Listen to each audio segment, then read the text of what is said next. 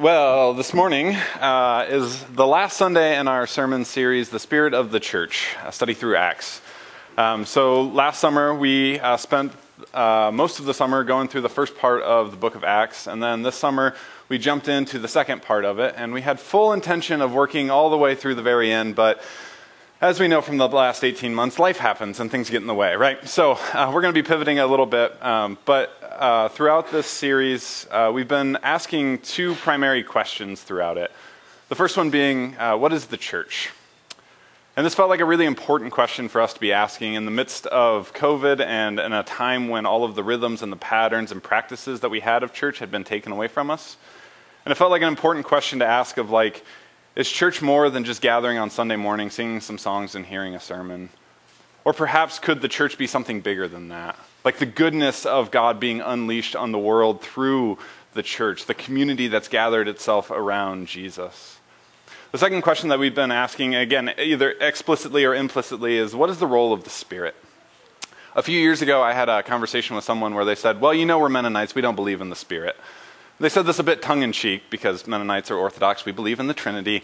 However, sometimes in our practice, we don't always emphasize the role of the Spirit. And so that really troubled me. And so some scholars have even referred to the book of Acts as the gospel of the Spirit, because the Spirit emerges as like one of the main characters throughout the story of Acts. And so we wanted to spend some time reflecting on what is the church and what is the role of the Spirit. And so we've done that last summer and up to this point in the summer. We're going to pivot a little bit moving forward, but hopefully this has been a meaningful and enlightening series as we've reflected on these two really important themes in the life of the church. So as we jump into the last week in Acts, let's pause for a word of prayer.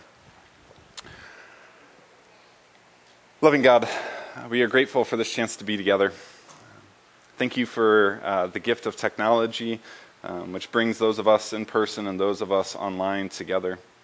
More than the gift of technology that unites us, we give you thanks for your Spirit that is here among us in person and in our homes, and again is mysteriously, divinely drawing us together, creating one new humanity.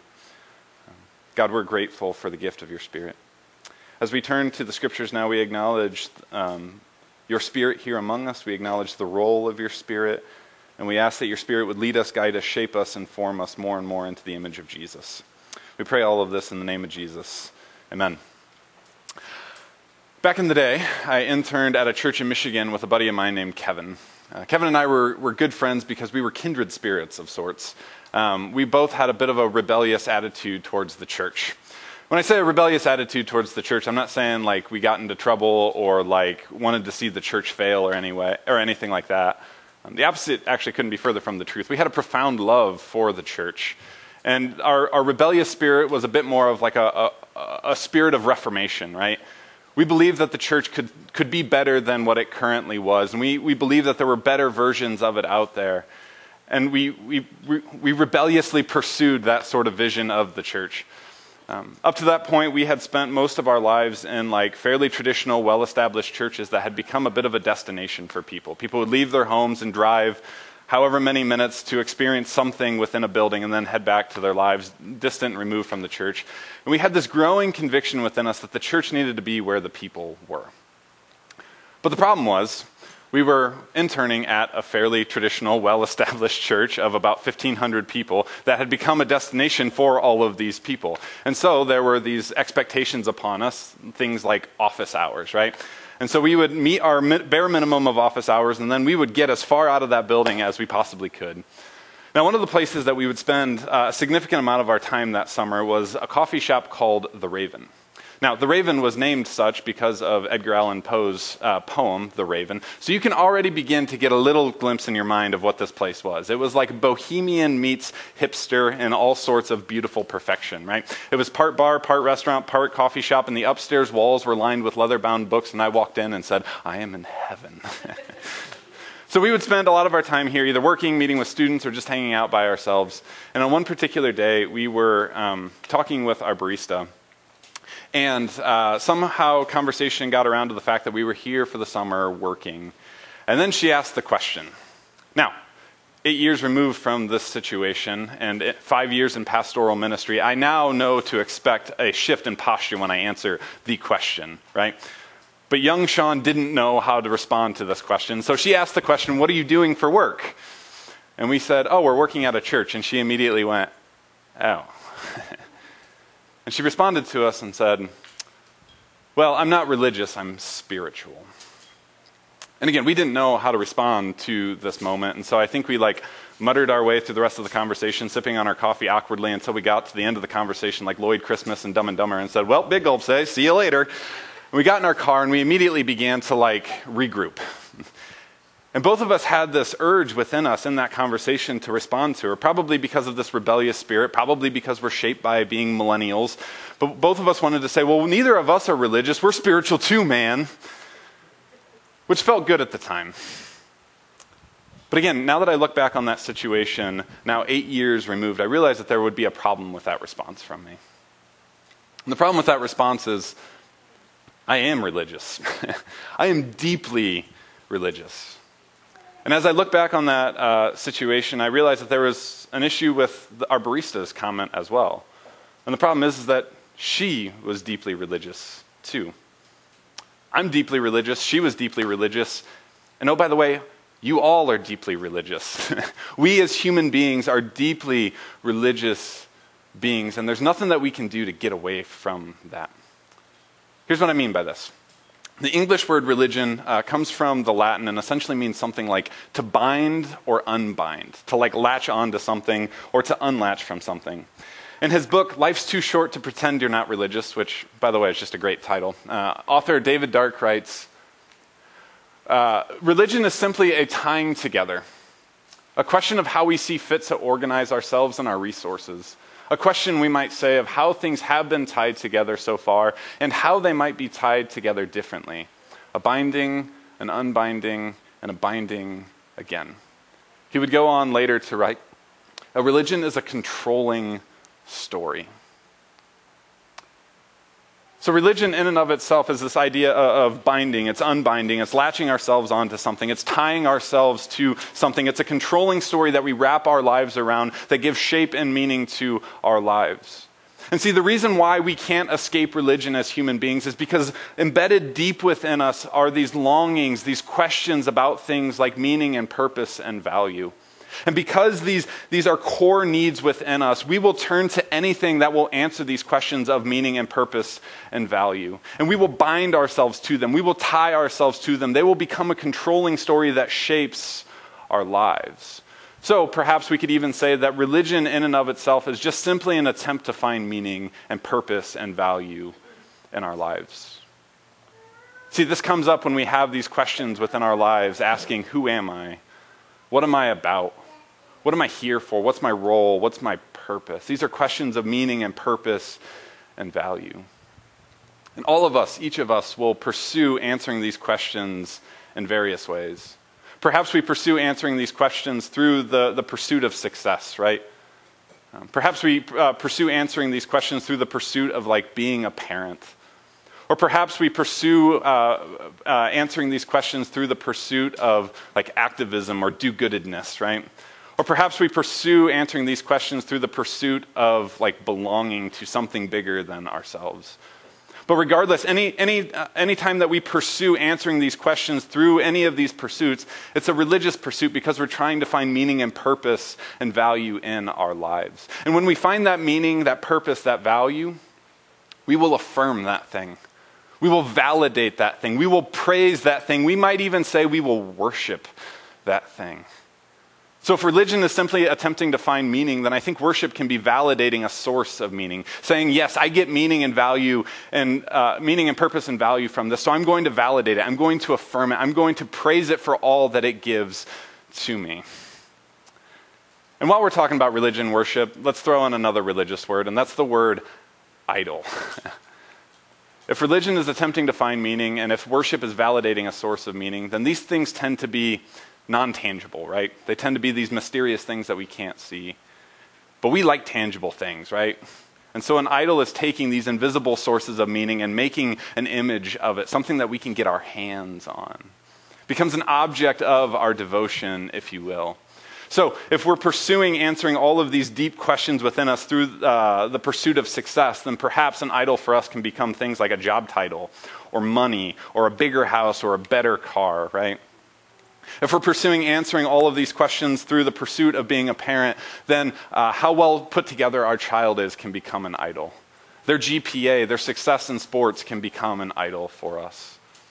Or if we're pursuing all of these life's deepest questions through the pursuit of activism, then our next best thing for our city or our community can become an idol. Or if we're pursuing all of these deep questions through belonging and community, then being a Notre Dame fan can even become an idol, all right?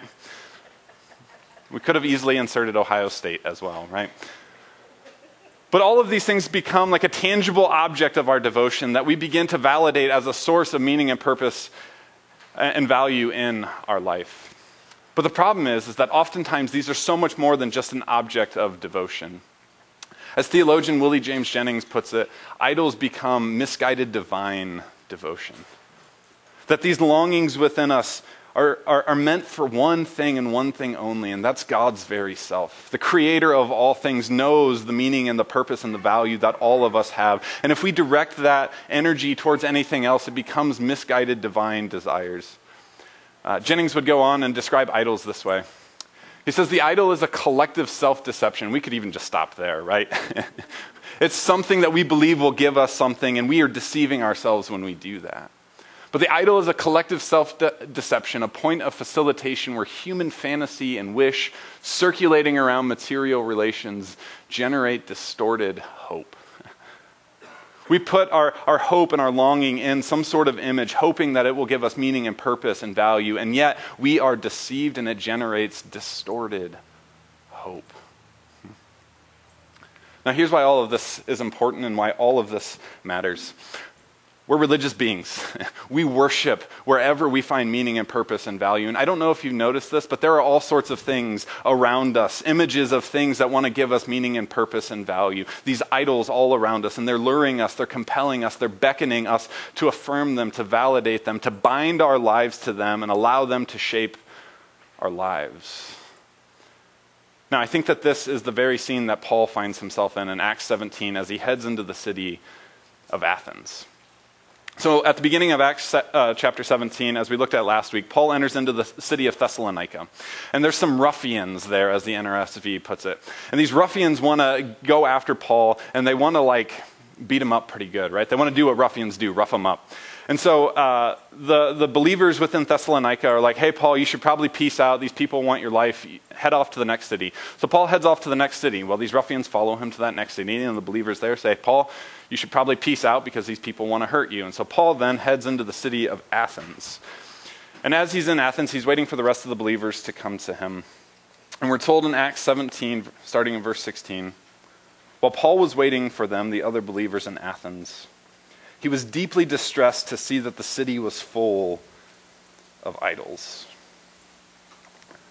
Now, at first glance, we might read this, and we can picture Paul as our grandma when she discovered that we listened to bands like Tupac and Nirvana, right? You can feel the weight of disgust on her face, right? She's wanting to step into this role of morality police, saying, how in the world could you have that in your life?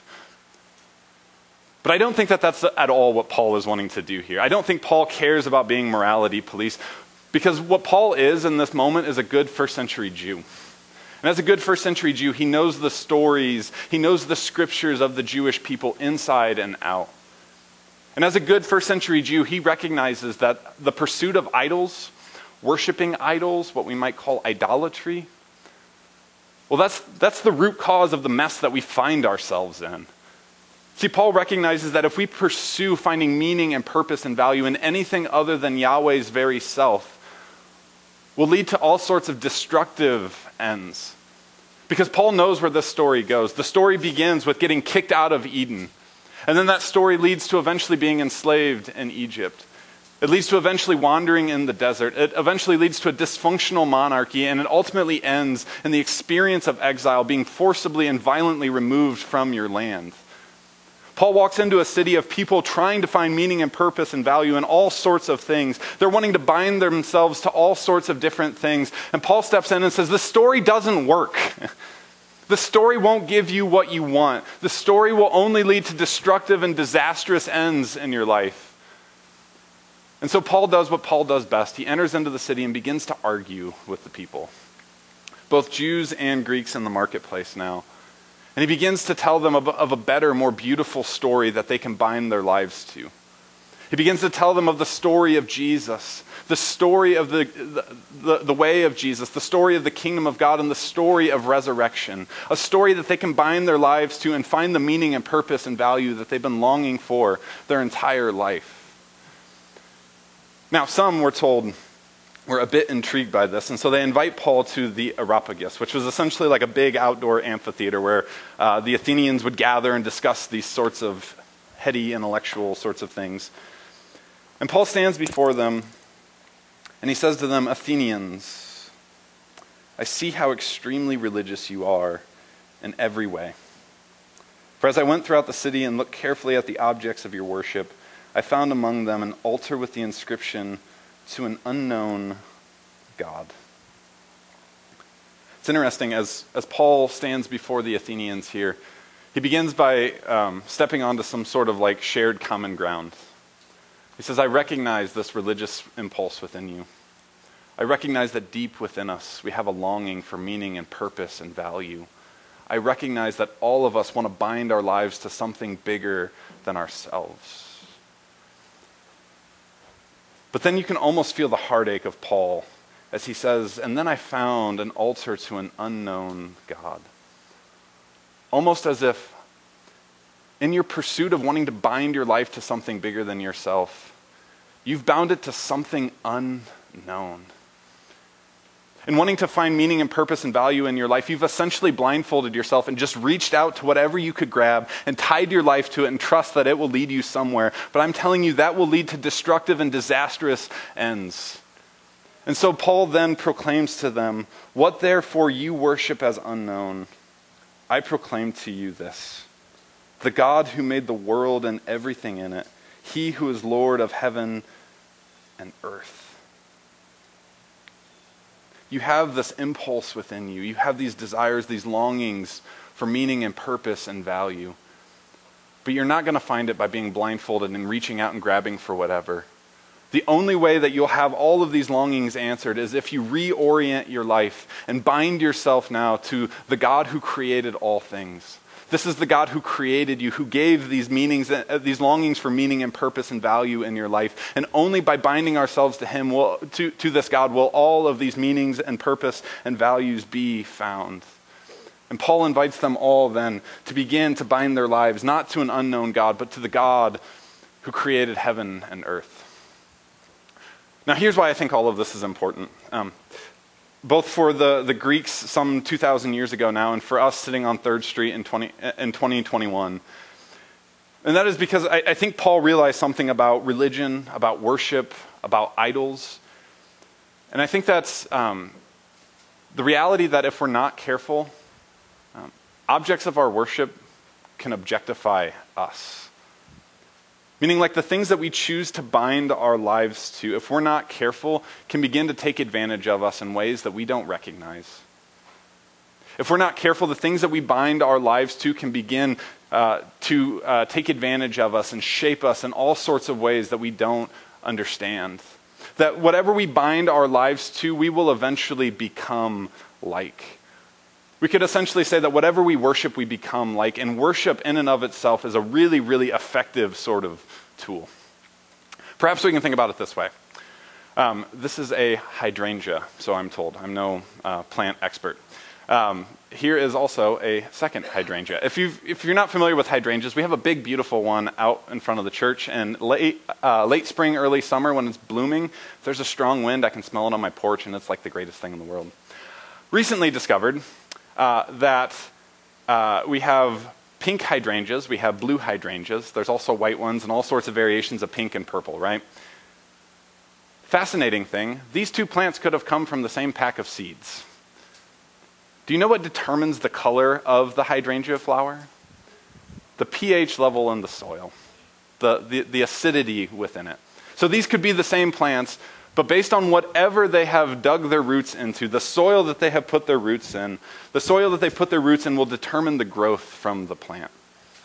Meaning that whatever sort of soil these plants have bound themselves to will determine the growth that happens in their life. And I think the same is true for you and me. That whatever we choose to bind our lives to take the roots of our lives, the things that give us nourishment, whatever we choose to bind our roots to will determine the growth and the fruit and the things that we produce in our lives. I think this is what Jesus was getting at when he said a tree is known by its fruit. That the fruit must come from a source of life, and whatever we have latched on as the source of our life will determine the fruit in our lives. And so Paul heads into Athens and begins to look around and sees all of the objects of the people's worship. And I wonder what would happen if we did the same sort of thing in our life. If we began to walk through the city of our lives, what would the objects of our worship be? See, I think this is an important question, but I think ultimately it's an unnecessary question because I think our lives will show what the objects of our worship are. I think our values, our priorities will reveal what the objects of our worship are. So perhaps a better question than this one is the question, are we happy with the trajectory of our lives? Are we happy with the direction in which things are happening? Are we happy with the fruit, the growth that's happening in our lives? Because if the answer to this question is no, then I think at the end of Paul's speech in Athens, he has really good news for us. And that good news is one word. Repent. I know for me, repent was never a good word growing up. If you strip away all of the cultural expectations of the word simply means turn. Meaning like if you're not happy with the trajectory of your life, Jesus is there offering an invitation to turn. To turn and grab on, to bind ourselves to a better, more beautiful story in the way of Jesus. Meaning that if we're not happy with the trajectory of our lives, if we're not happy with the trajectory where our pursuit of success and money and popularity is taking us, the invitation is to turn. Meaning like if we're not happy with the trajectory of where our pursuits of like reliving our lives through our children and forcing our hopes and dreams and expectations on them is headed, the invitation of Jesus is to turn. Meaning like if we're not happy with the trajectory of where our pursuits of belonging is taking us, whether that be a political party or figure or any sort of other like group that we orient ourselves to, the invitation of Jesus is to turn. Meaning like if we're not happy with the trajectory of our pursuits, of our worldview, our perspectives, our priorities, the invitation of Jesus is to turn. To turn and to bind ourselves to something new, to something bigger, to something better than ourselves. To bind ourselves to Jesus, the way of Jesus, the kingdom of God, and the story of resurrection. See, we have this impulse within us to create these tangible idols of where we find our meanings. But part of the good news of Jesus is that we don't have to do that anymore. Because as Paul looks back and reflects on the moment of Jesus, the life of Jesus, he says that Jesus becomes this image, this idol, if you will, of the invisible God. That Jesus becomes this tangible representation of where we find our meaning and our purpose and our value. And we don't have to look any further than to Jesus to figure out what our meaning and purpose and value is in life. And so if we want to find meaning and purpose and value, all we have to do is look to Jesus and to begin to bind ourselves to him. To bind our lives to Jesus, the way of Jesus, the kingdom of God, and to the story of resurrection, to bind ourselves to something bigger and more beautiful and better than the current stories that we bound ourselves to. And in that, I think we'll find all of the meaning and purpose and value that we've been longing for our whole lives. Let's pray. Loving God, thank you for Jesus. Thank you that you didn't remain just an invisible God, but that you took on flesh and lived among us, revealed to us some sort of meaning, some sort of purpose, some sort of value in our lives. And we give you thanks for this gracious invitation to turn, to unbind from the stories that are too small for us, and to bind ourselves to something much bigger, something much better, something much more beautiful. That is the lives that you invite us into your kingdom. So God, I pray for all of us today as we reflect on the objects of our worship, as we reflect on the trajectories of our lives. And God, if there's a sense of dissatisfaction with that, I pray that we would hear Jesus whispering to us to turn. Spirit, lead us, guide us, shape us, and form us in this journey. We pray all this in the name of Jesus. Amen.